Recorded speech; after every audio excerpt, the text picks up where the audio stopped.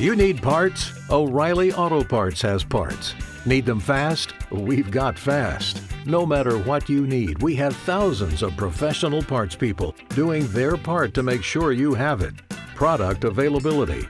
Just one part that makes O'Reilly stand apart. The professional parts people. O'Reilly Auto Parts.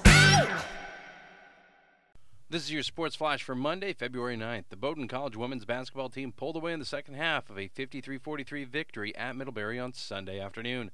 The victory improves the 20th-ranked Polar Bears to 20-2 this season and 8-0 in the NESCAC, giving Bowdoin their 13th 20-win campaign in the last 15 years. It also extends their winning streak to 17 games, the longest for the program since the heralded 2003-2004 squad.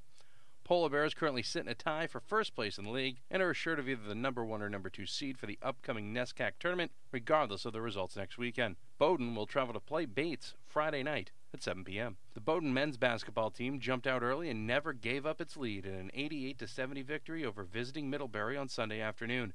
The Polar Bears improved to 15-6 on the season and pulled to 5-3 in conference play.